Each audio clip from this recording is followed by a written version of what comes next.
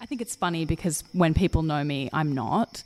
I think that as long as it comes from more of a place of respect rather than you're mean and awful and horrible, like I wouldn't want anyone saying that I'm those things because I don't think that they're true. But I think intimidating, it's like, well, maybe you've actually never met me, in which case then how can you even make a judgment?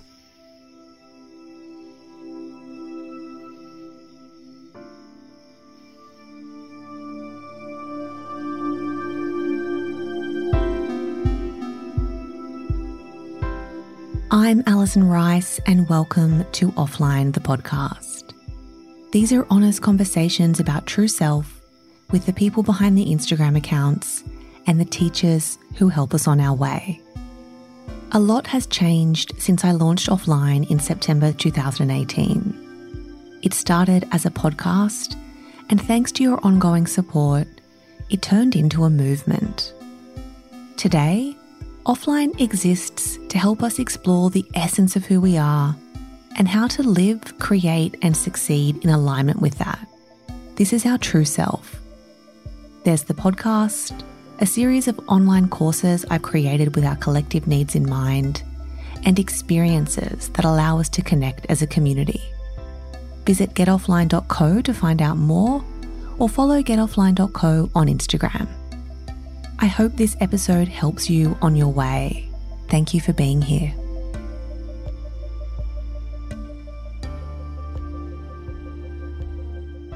Disclaimer: my next guest is also my best friend. Billie Iverson is the fashion director of Rush magazine, and while that's achingly cool, what's even cooler is she's in that role with grace. She's energetically pure, kind, and thoughtful. We have a deep feeling and thinking friendship, both Cancerians, and some of my biggest life moments have happened with Billy Bob by my side. That's what I call her.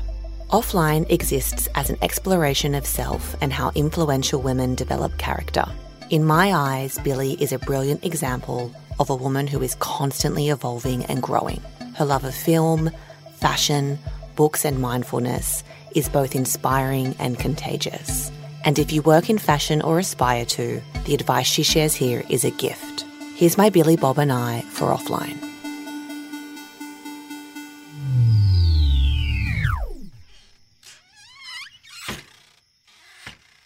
I have a question for you. How do you reconcile how people perceive you? And I've asked this question before of other guests versus who you know you really are. And I ask that because a couple of times we've spoken about people saying that at first they thought you were intimidating, but you're actually like the polar opposite of that. Yeah. How do you think about that? Because like knowing people think you're intimidating makes it even harder to try not to Yes, be and then you that don't want to way. go too far the other way. Because I just think you're quite shy. I'm definitely shy. As we sort of said, I have low tolerance for kind of small talk and bullshit and wasting time. How do I do you sort of think reconcile about it that? now? I mean, I think about it sometimes. Like, should I be friendlier or like? Sometimes, but I also am very sort of aware of who I am, and I don't like compromising who I am just because I think I should, or you know, I think being true to yourself is very important in business as well as personal life. And so I think that I'm definitely shy. I don't sort of, it takes a little bit to get to know me. And then obviously, you know, in business you can't always be like that.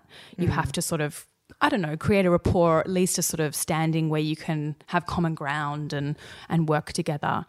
But I think in terms of, it just takes a little bit, I take a little bit longer to sort of open up. To warm up a bit. Open up. Does it bother you that people have said they thought you were intimidating, or do you think that's funny? I think it's funny because when people know me, I'm not. I think that as long as it comes from more of a place of respect rather than you're mean and awful and horrible, like I wouldn't want anyone saying that I'm those things because I don't think that they're true. But I think intimidating, it's like, well, maybe you've actually never met me, in which case then How can you even make a judgment? Well, that's the thing. It's like that's all everyone else's stuff that they project on you, isn't it? Like, and I think also as women, we have a tendency to be shiny and like go over the top, and you're not like that you see me do it all the time. I'm like, hi, how are you? And I'll quickly try and make people feel comfortable, and I'll ask the small talk questions. But I think we're a good duo in that sense, because if we're out somewhere together, I kind of play my role in that sense where I do the Alison thing, and then you're just standing there and you're like, so should we go? I'm like, yeah. Let's get out of here. The wicked sister. No, well, you're kind of like, let's go and have dinner, or let's go and have a drink, or like, and then we'll go and have a proper chat versus, standing at something. And but I give those things too much time. Yes, and trying to sort of have a real conversation while knowing that you're at an event and kind of being aware of who's around. Is there anyone else I need to say hello to or whatever? Yeah. I have to say this is like probably the weirdest one I've done, because I think I know you so well and you know me so well. I know it's weird getting asked questions about, because we don't really stuff that we've already touched on, basically, in a way, or we already know about each other. I know, but it's weird. Like, it's nice to put it into words. It's hard, but but looking at you in an interview format is like, oh God, it's weird. Well, that's why we're actually drinking wine. Delicious. Because I think, I certainly just needed a little bit of a hand, and it's Friday. So another question I have for you is around creativity, and I have found your creativity to be quite intuitive. So to me, it doesn't seem like you have to try very hard to access it or to be creative or to have great ideas, and you seem to think of them quite quickly as well. And there's aspects of my work that I can do that in, but yours is much more visual and I guess visually intelligent. Where does that come from, do you think, for you? Or have you always just been that way? Well, that's very nice, firstly, for you to say. And it's funny because coming from the family that I did, which is that my mum is a fashion designer and my dad is in film and television, I sort of, and being surrounded by the people I was surrounded by, I never sort of felt like I was innately creative. I knew that I wasn't not creative, but I would never sort of use... you were never going to go and be like an accountant. No, which is what my sister is basically. She works in business and she's very different to me, but in a way I sort of have always liked the pairing of practicality and creativity, and that's why I always enjoy shoots or briefs or issues where there's sort of creative constraints. I really like creative constraints because I quite like using that other side of my brain where it's like, okay, you can only shoot for 4 hours and it's pouring with rain. It's this budget. What are you going to do? You've got to use these brands. So, yeah, great. Okay, amazing. We're going to do something different, as opposed to the idea of, for me, sitting in something for a really long time or being like, amazing, I have months or years or weeks or whatever to create. What will I do? Creative constraints. Yes, the idea of creative constraints. And I talk about it all the time because I really like it, and I sort of try and make other people like it. We haven't spoken about that before. No, we haven't. That's interesting. And I think that some of the people I work with, say photographers or hair and makeup or directors probably would be like, well, I don't really like creative constraints. I'm like, no, it's great. Come on. We can sort of think of something. I sort of like parameters, I guess. And I think that's why I've always enjoyed working in the way that I do, which is that we obviously have 6 issues a year. We theme each issue. So that's sort of in a way a parameter and a starting point. And then for digital as well, we work back from different sort of themes. So I do like the idea of that. And then you can kind of push boundaries and within that, because it kind of forces you to, doesn't it? It does. And I think that for me, that is my starting point, and that's how I creatively work. And then but it is intuitive. I sort of think of things quite quickly. I don't like sitting with things because I know I make up my mind quickly. I don't and I don't... even when editing after a shoot, I'm like, that one. I don't sort of have to sit with it for a long time. And And that's about having a really strong sense of self and your taste levels. Yeah, and knowing that, and obviously it's come over the years, like it didn't start off like that. How do you, and what advice perhaps would you have for other women or creatives or people who maybe want to work in fashion around refining their taste levels? Like, is it just sort of time on the field in the sense that it's just shoot after shoot after shoot, you kind of just get really good at knowing what you like or what, perhaps not what you like, but what you know will work for the brand? I mean, yeah, obviously then there's the idea of I know innately what is Rush and what I want to be Rush, and so that and what will work in certain areas of that. So that's one thing I think that in terms of knowing the brand and what you're working to and what your brief is really important. It is about honing it. It is about trusting your intuition. I say that across everything in terms of whether it's in business or whether it's in health. And I think it's really important for people to learn to listen to their bodies, their instinct and their bodies. And, you know, if you have a feeling like something's wrong, then listen to that and work out what it is. Because a big part of it for us right now, I think, as ambitious young women is stopping to listen. Because so much of the time we allow ourselves to get to the pneumonia or we get to the crisis point before we actually, we're forced to listen, aren't we, versus the cues that you might have been getting over a period of time. But we're just so go. But I also think you've always had quite a good, I hate the work-life balance cliche because I'm not a huge believer in that. In the sense of there was a really, really great quote in an article we did with Jericho, who's now at Girl Boss. Okay. Yeah, who you would know. I think she used to be in Mashable, and I've met her. She's friends with some friends of yours. But she had this really great, perspective on work-life balance around we're just living in a time where you kind of have to fit self-care and stuff into your day now. It's not so much about defining what is work and what is life, but it's more how can you sort of take care of yourself and find moments in the day to stop and reflect or meditate or manifest or whatever it is that you're sort of into. But I do think you've always had a good balance, if I can say that. Like in those years when I was doing those stupid hours, I know you were like, Jesus, what are you still doing at work, you know? Yeah, I think that's calm. I obviously, there were intense periods where I was working really long hours when our team was much smaller and, you know, I was obviously more junior. And I think also for me, health has played a really big part in that and getting to a sort of crisis point with my health and having to listen and having to not get to the point where I can't let all the little things go because then it will be a much bigger deal than I would like it to be. So I think that has sort of been has made a difference. I mean I don't really like the term self-care because but I don't like labeling things like a lot of things. But, you know, I found that when I learned meditation and I did Vedic meditation and I learned that when I was sort of, I can't even remember. I think I'd been at Rush for maybe 3 or 4 years. So yeah, I remember when you were going through that process. Yeah, and I was really stressed and I was like, okay, how do I – and I sort of got to the point where I was like, okay, I'm really stressed all the time. This stress is obviously useful because it's getting to me to be able to do a lot of things, but how can I just be able to switch it off a little bit? And I tried a few different things and nothing was quite what I wanted until I did Vedic meditation. And that was like, I just needed a tool so that any time I sort of felt like, you know, and I'm not the perfect meditator. I don't meditate every day all the time. And of course, when I travel, I should be meditating, but I don't.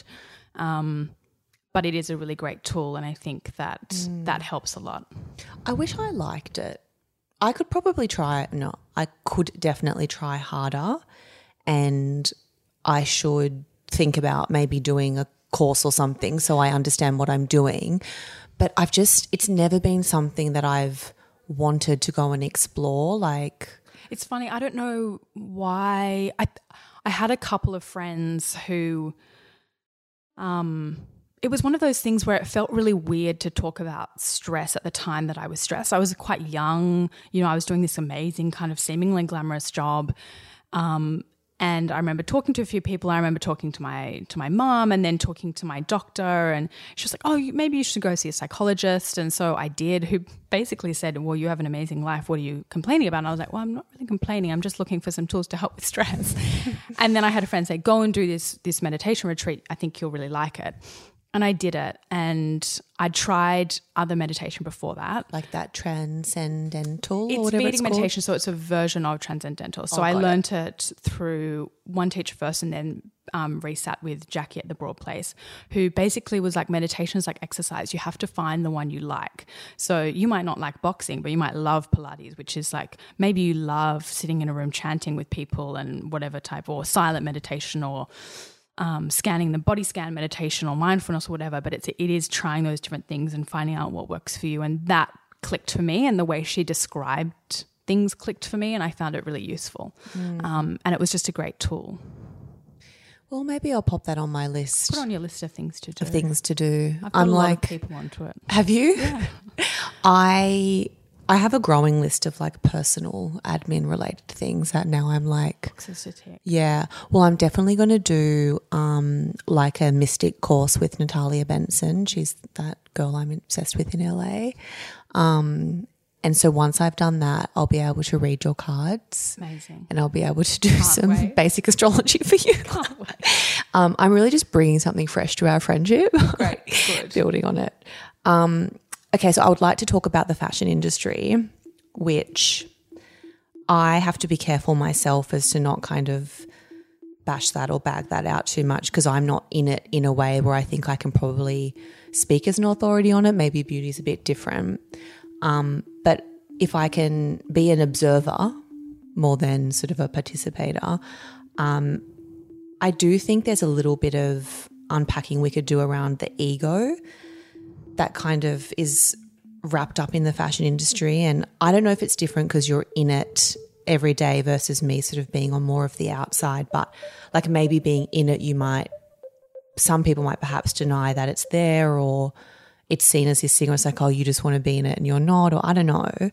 But I found it quite confronting, like the focus on sort of status and who you know and what you're wearing or not wearing. How do you sort of think about that? I think that more than, I guess power is wrapped up into ego, but I think it's a lot to do with power. And it's that I remember when I first started, which is when I probably thought about it more, it was that idea that people are using their power, people are asserting their power, people are trying to make themselves seem powerful in whether that's at an event or whatever that may be. I sort of never bought into it, but that's because I don't really buy into, or I'm not easily intimidated and I'm not easily sort of swayed by people's titles or whatever else. I mean, what they think is cool or what you should be wearing, or no, exactly. I think there's definitely I've never really thought about it. I mean, people have sort of asked me about it. I know we've sort of briefly talked about it before, but I think that maybe it is more intimidating from the outside. I think if you buy into it, it can be. And maybe being someone who is respected in the industry on a title that's respected.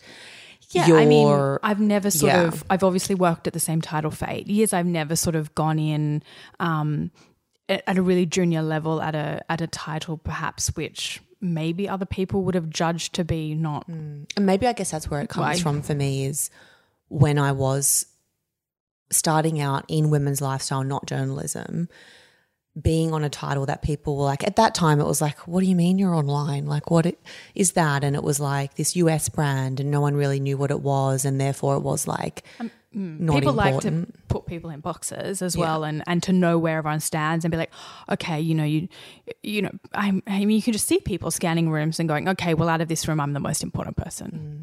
Which it's so fucked up. Yeah, which is like, but that's all their stuff as well. And I think that again, I've been lucky that I've sort of, and I was talking with a friend who just said, baby, but is that nature or nurture as to how to get someone to be confident in themselves and just happy in themselves? And I think it is to do with maturity as well. And humility, I think. But I never sort of came into the industry being like, oh, I'm I'm this, and where do I sit on where do I sit, and all of these people are over here, and no one's being nice to each other. I mean,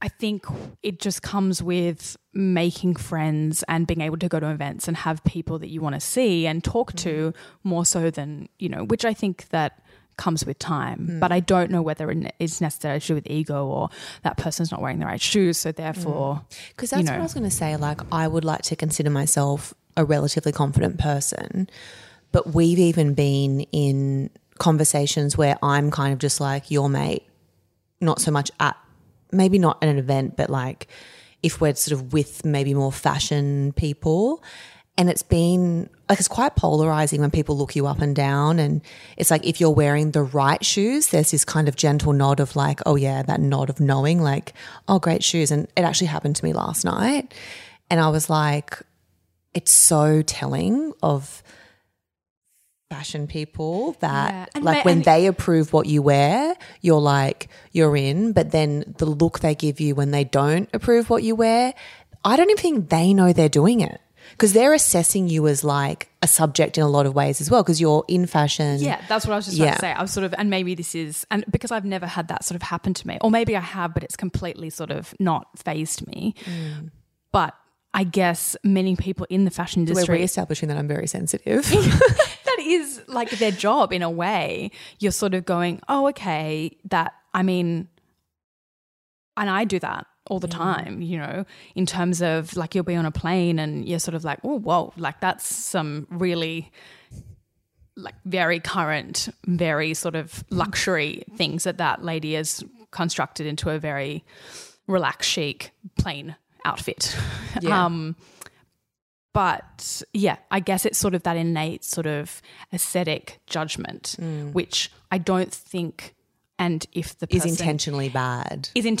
Obviously it can be bad if people are insecure and they're trying to, you know, project all this other stuff onto it, then for sure. But I think that it is that innate sort of like, okay, what are we doing here? What like who's wearing what, or, you know. Do you ever feel pressure to wear certain things? No, I think that I always sort of lament that when I didn't work in fashion, I was sort of much more adventurous in what I wore. But I think after so long and traveling so much, it sort of very much pares down to the basics of things you wear over and over. So for me, there aren't things that, I mean, definitely I've thought about it of like, well, I wouldn't buy that because I wouldn't be, if someone asked me like, and that's the thing, it does happen at a lot of events or wherever else, be like, oh, I love your jacket, I love your X, what is it? And you're like, oh, it's X. And then when I'm like, it's H&M. And or if you say it's vintage from I got it in Paris, people are like, oh, of course amazing. You did, of course, that's amazing. And so, because I could like literally be wearing H&M and say, oh, it's vintage, and they'll go, oh, amazing. Yeah. And I'm just like, you guys are lol. Like, but I think that for me, there aren't things that I wouldn't wear. I don't really like, I mean, I'm kind of the opposite. There's certain things where I'm like, okay, I like buying into that, but because I'm quite classic in my taste, it's all about silhouettes and fabric, I prefer to invest more in pieces and have them for longer and have less pieces. And I sort of prefer to not be someone that you can look up and down and be like, okay, it's the shoes are this brand and then the jacket's this and oh great, she's got this. It's more like, okay, that's just interesting. It's style. I think it's very easy for people to have a lot of money and spend it in a very current way, but that doesn't make you stylish. Whereas having sort of a mix of different things, and I think that's sort of it's way more interesting to look at, I think, as well as an outfit. Yeah, and I think that's sort of, I mean, there are definitely pros with street style, but that's a lot of how street style has changed, is that it was sort of portraying very much stylish women, and now it's sort of portraying the same women. So, you know, obviously a lot of digital places only want to portray certain women who they know have a following, and also they're wearing head to toe often the same brand, or they've been lent a runway look, so they're wearing that. Or they're paid to wear it out. Yeah, so it sort of just doesn't, it's not as exciting as when someone's wearing something that you're like, I actually have no idea what that is. And that's exciting because it looks amazing. And then the disappointment when they're like, oh, I got it in vintage. And you're like, damn it. Yeah.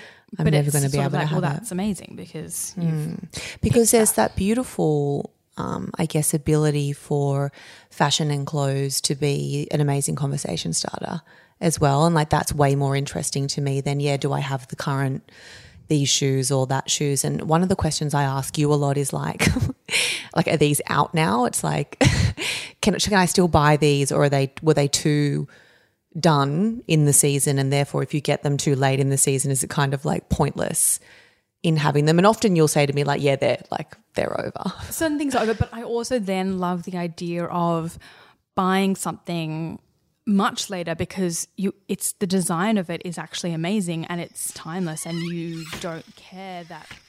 Billy's Instagram feed is pretty cool. It's full of thoughtful film, music and fashion references, spirit and quotes, and not the lame ones. It's authentically her, and then of course in a lot of ways very Rush. I wanted to know her take on the separation of self and brand, and if she intellectualized her Instagram feed. It's just kind of like... I think so, yeah. I don't think about it intellectually. Sometimes I wish I did and people tell me I should, but I definitely don't. I've told you that before. I know, I'm like, you've got to get on the stories. Definitely don't. I think that if you look at my Instagram, you can kind of tell where I am and what I'm doing and what I'm thinking. So recently I was up in sort of the Whitsundays, and so I was sort of all about beaches and shells and pretty things, and I'll go on that tangent for a while, and then maybe there'll be work that I want to sort of put out there because I want to celebrate all the people who've either worked with me on that, or it's been a shoot for Rush, so put that out there. But yeah, I definitely, and I don't write captions about why I'm putting it on there, because I think that if it's on my Instagram, it's because I either love it or I want to promote it, or what, it's not.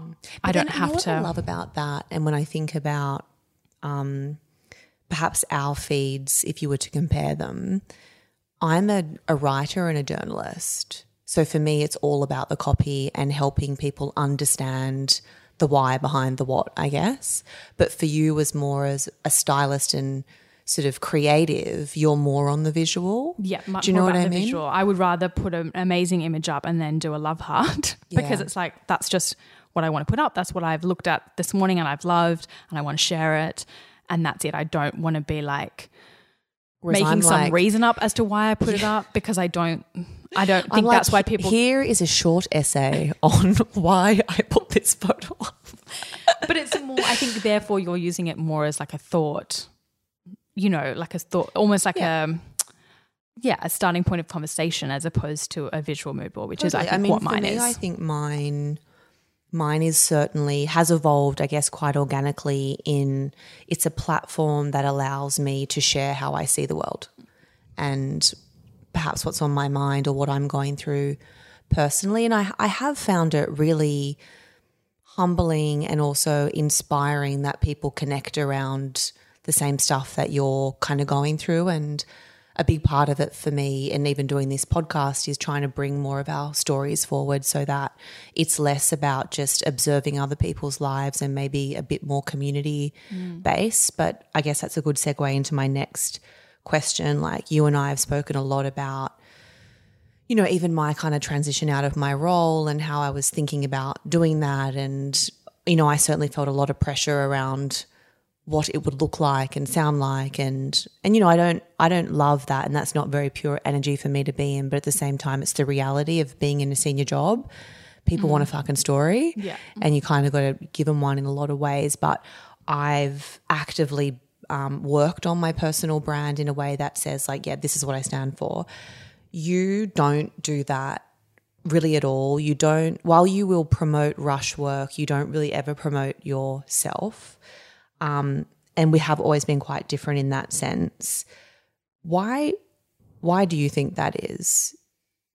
That's just who I am. So I think for you, if I look at your Instagram, I'm like, that's just you. Like, it's obviously maybe an amplified version of you because, you're sharing in a platform that isn't technically intimate, but you can make it intimate. But for me, I've always just been like this, that's just not, pushing myself is not a natural thing to me, in a physical way and a sort of digital social way. I think that if I'm at a dinner party and it's in a physical setting and there's lots of noisy people and people are like yabbering about their opinions, and I'm always the last person to give my opinion, not because I don't think it matters, but I think if there's a lot of other people giving their opinion, it's a very busy and noisy space, so I'd rather just wait, and if someone really wants to know it, they'll ask it. But it's quite a beautiful approach, really. And no, it is. And, a lot of the time what we should all be doing more of is listening. Yeah, exactly. I think that if I started sharing on Instagram my innermost thoughts and feelings, which I would never do to that many people, I would only sort of do it to very close friends and only sort of when relevant. I just think it would just be really weird if suddenly everyone then was like, oh, okay, Billy has all these thoughts and feelings and she's wanting to put them out there. Why? Because Billy's lost her marbles. She's trying to build her personal brand. It's like, what do you want young women to know? Because I know there perhaps is women listening who would love Rush, or maybe aspire to be in fashion or a fashion director. What do you want young women to know about fashion and perhaps being fashionable? I think it goes back to what I was saying before, which is, one, work out what your passion is, and if that is fashion, which area of fashion is it? Because you can sometimes not know that until you really get in there. No, exactly. And that's why, that's why interning or work experience is great, because you can see, okay, that's what the stylist does at a magazine. That's what the writers do. That's what the graphic designers do. There's all different ways of being involved in, or is it brand side as opposed to publishing or digital? I think working that out first and foremost, I think it goes back to listening to your intuition, trusting your intuition, in terms of taste as well. Watching people and watching how they do it, and having people that you admire is great, but having to work out for yourself what your style is, what your style in terms of maybe, if you want to be a stylist, and what your own personal taste is. What are you going to bring that's different as well? Yeah, what are you going to bring that's different, and who do you admire and why do you admire them? Is it because of the way they worked? Is it because of the photographers they worked with or the creatives that they surround themselves with? Because we probably don't really talk about that a lot, like how much of even for, and I don't know if I'm right or wrong, like for a stylist's work to really shine, it's through the kind of lens and gaze of the photographer exactly as well. And that's why I love, if I do, part of my job is obviously styling. I don't get to do it all the time, but it very much is, I love it because you are part of a team and you get to pick that team. You get to pick the photographer that you work with, hair and makeup and model. So in that way, you're creative directing the shoot. And you'll pick people, right, based on what you know you need to get out of the shoot. Exactly. And sort of the sort of most gratifying part of my job is supporting emerging talent, building people up. We sort of start working with photographers when they've just finished assisting, or maybe they've just freshly started becoming a photographer, so we might do some shoots with them online. And then we sort of, I've had relationships where it's gone from us shooting together online through to shooting covers together. So amazing. And that's over the space of 6 years. That must be proud. I feel much more proud for them than I do for me, because obviously I work at the title, so it's a different kind of experience, but that's the best part of my job. And so I think being a people person and being able to work in teams is really important to being in fashion and being a stylist specifically, and sort of how you... Yeah, and the one thing I would add to that is surrounding yourself or trying to get near people you admire, but then making sure that those people that you admire also respect you in that space, because I've also seen so much of that where there's a lot of abuse there actually, and because they are these kind of big personalities, they can get away with treating, I think particularly young people coming through in our industry, like we don't have to suffer that anymore. And I think that social media has created a really positive platform in that sense, that we are policed in a way. So when you look at Diet Prada and you look at that fashion assistance count, that's my favourite thing to do late at night is go on there and read those memes. They're so funny.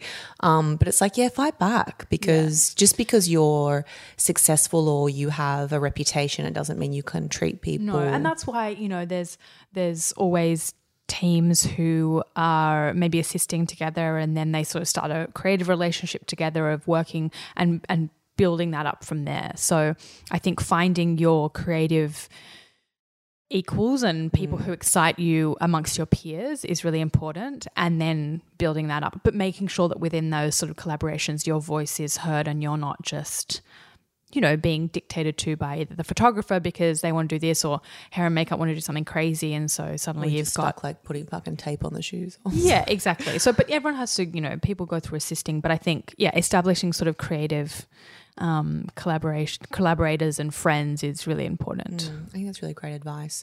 For the first time, I put a little call out on Instagram. And I tried to make it mysterious. I was like, if you could ask a leading fashion director anything, what would it be? And I had like the most amazing questions. I've only selected a few of them just because this thing can't go forever. As much as I think you and I could probably sit in this for a while and keep going. So one of the questions was, what excites or inspires you when you review brands or new collections? I think having a really strong vision, especially emerging brands and new brands, having a really strong vision and brand aesthetic is really important. And you can often tell when people have either worked in different ways, and so they really know what they want things to look like, which I think is really great. That's really inspiring. I think just meeting these sort of creative people who are maybe they're designers, but they're also doing art pieces, and that's really inspiring. And I think that's very inspiring because it's very different to what I do in many ways, but that's the reason why we do it, is to portray those people and give them a stage and a place to sort of, be appreciated, which is great. And give us something. It's like that's the thing, I think, as a creative, you're always giving.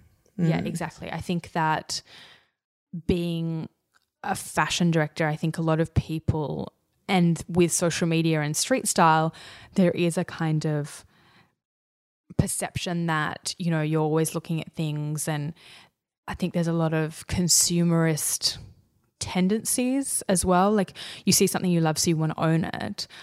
And I'm guilty of that obviously as well, but I think being inspired by designers, and that's why the fashion shows, the reason why they exist is to be this amazing sort of moment of the brand and coming to life in all, in the complete sort of holistic way.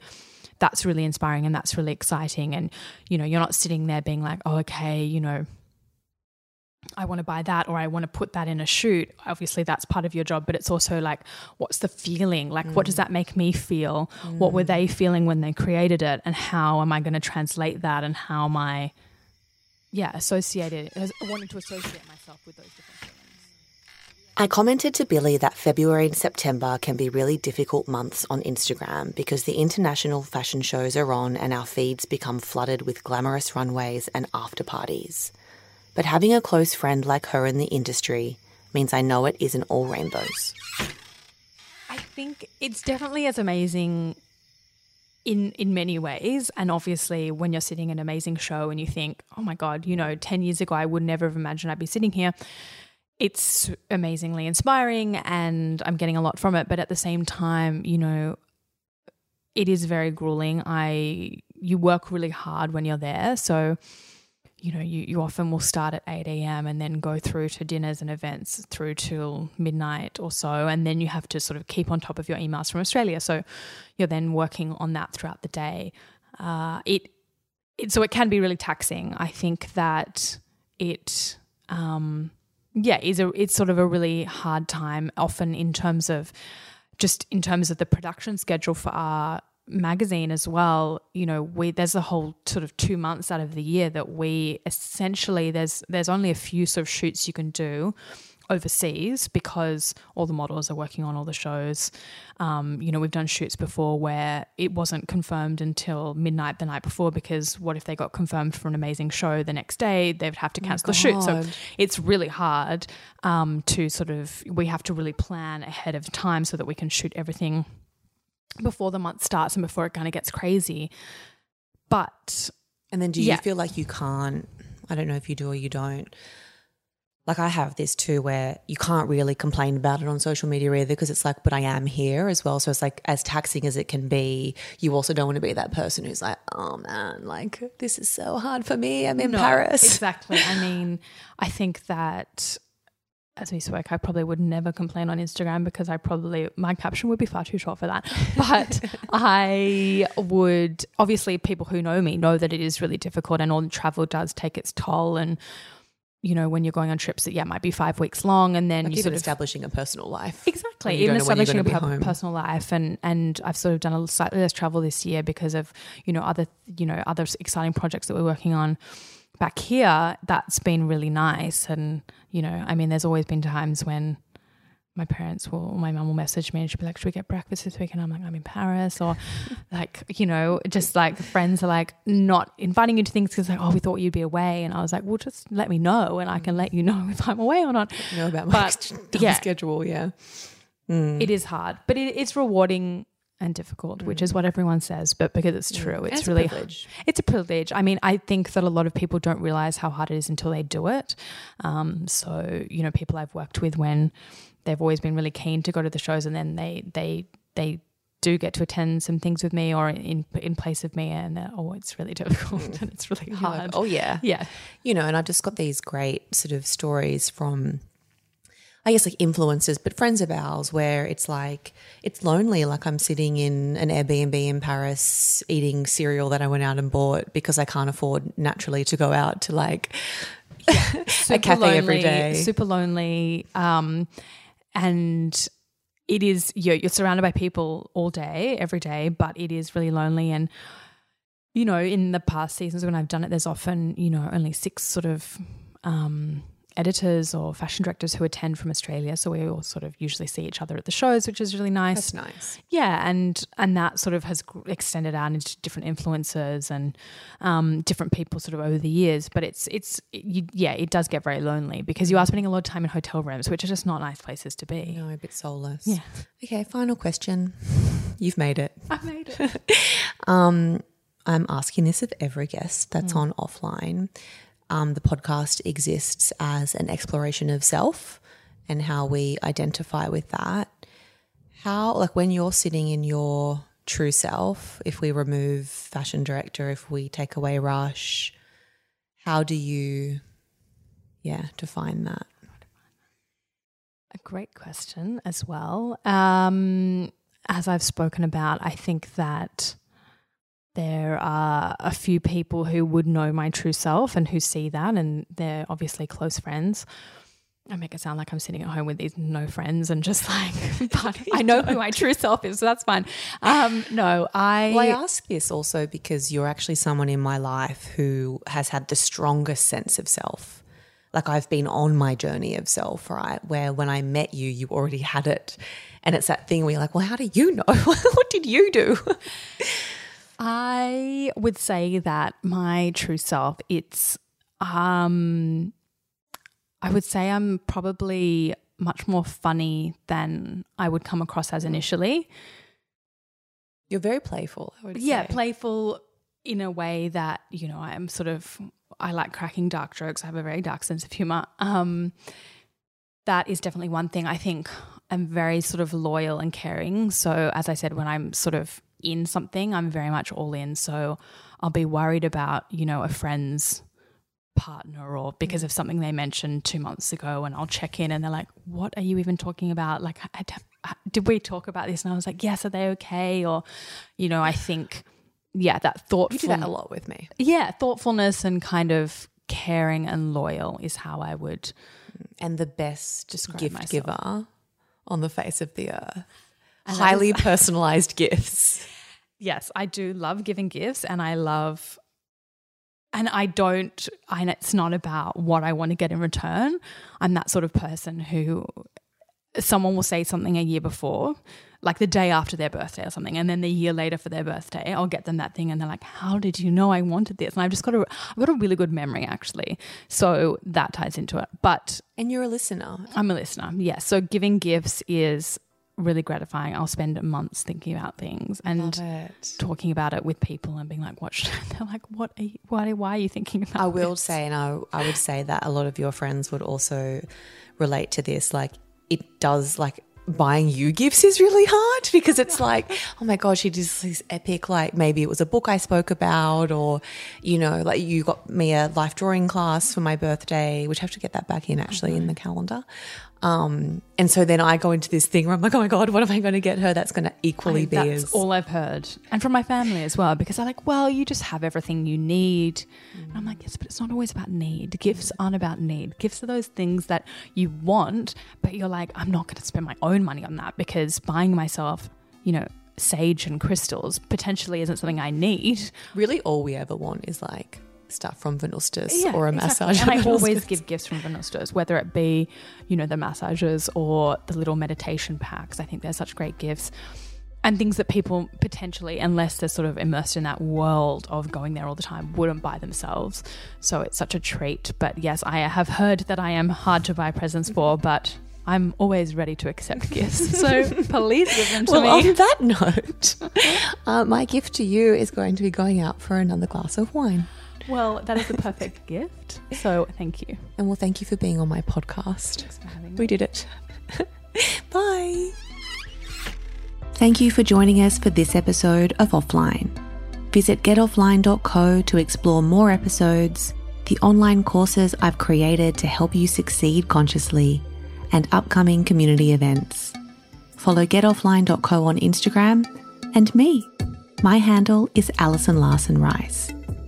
Lastly, if you know someone who would benefit from hearing these honest conversations, please share Offline with them.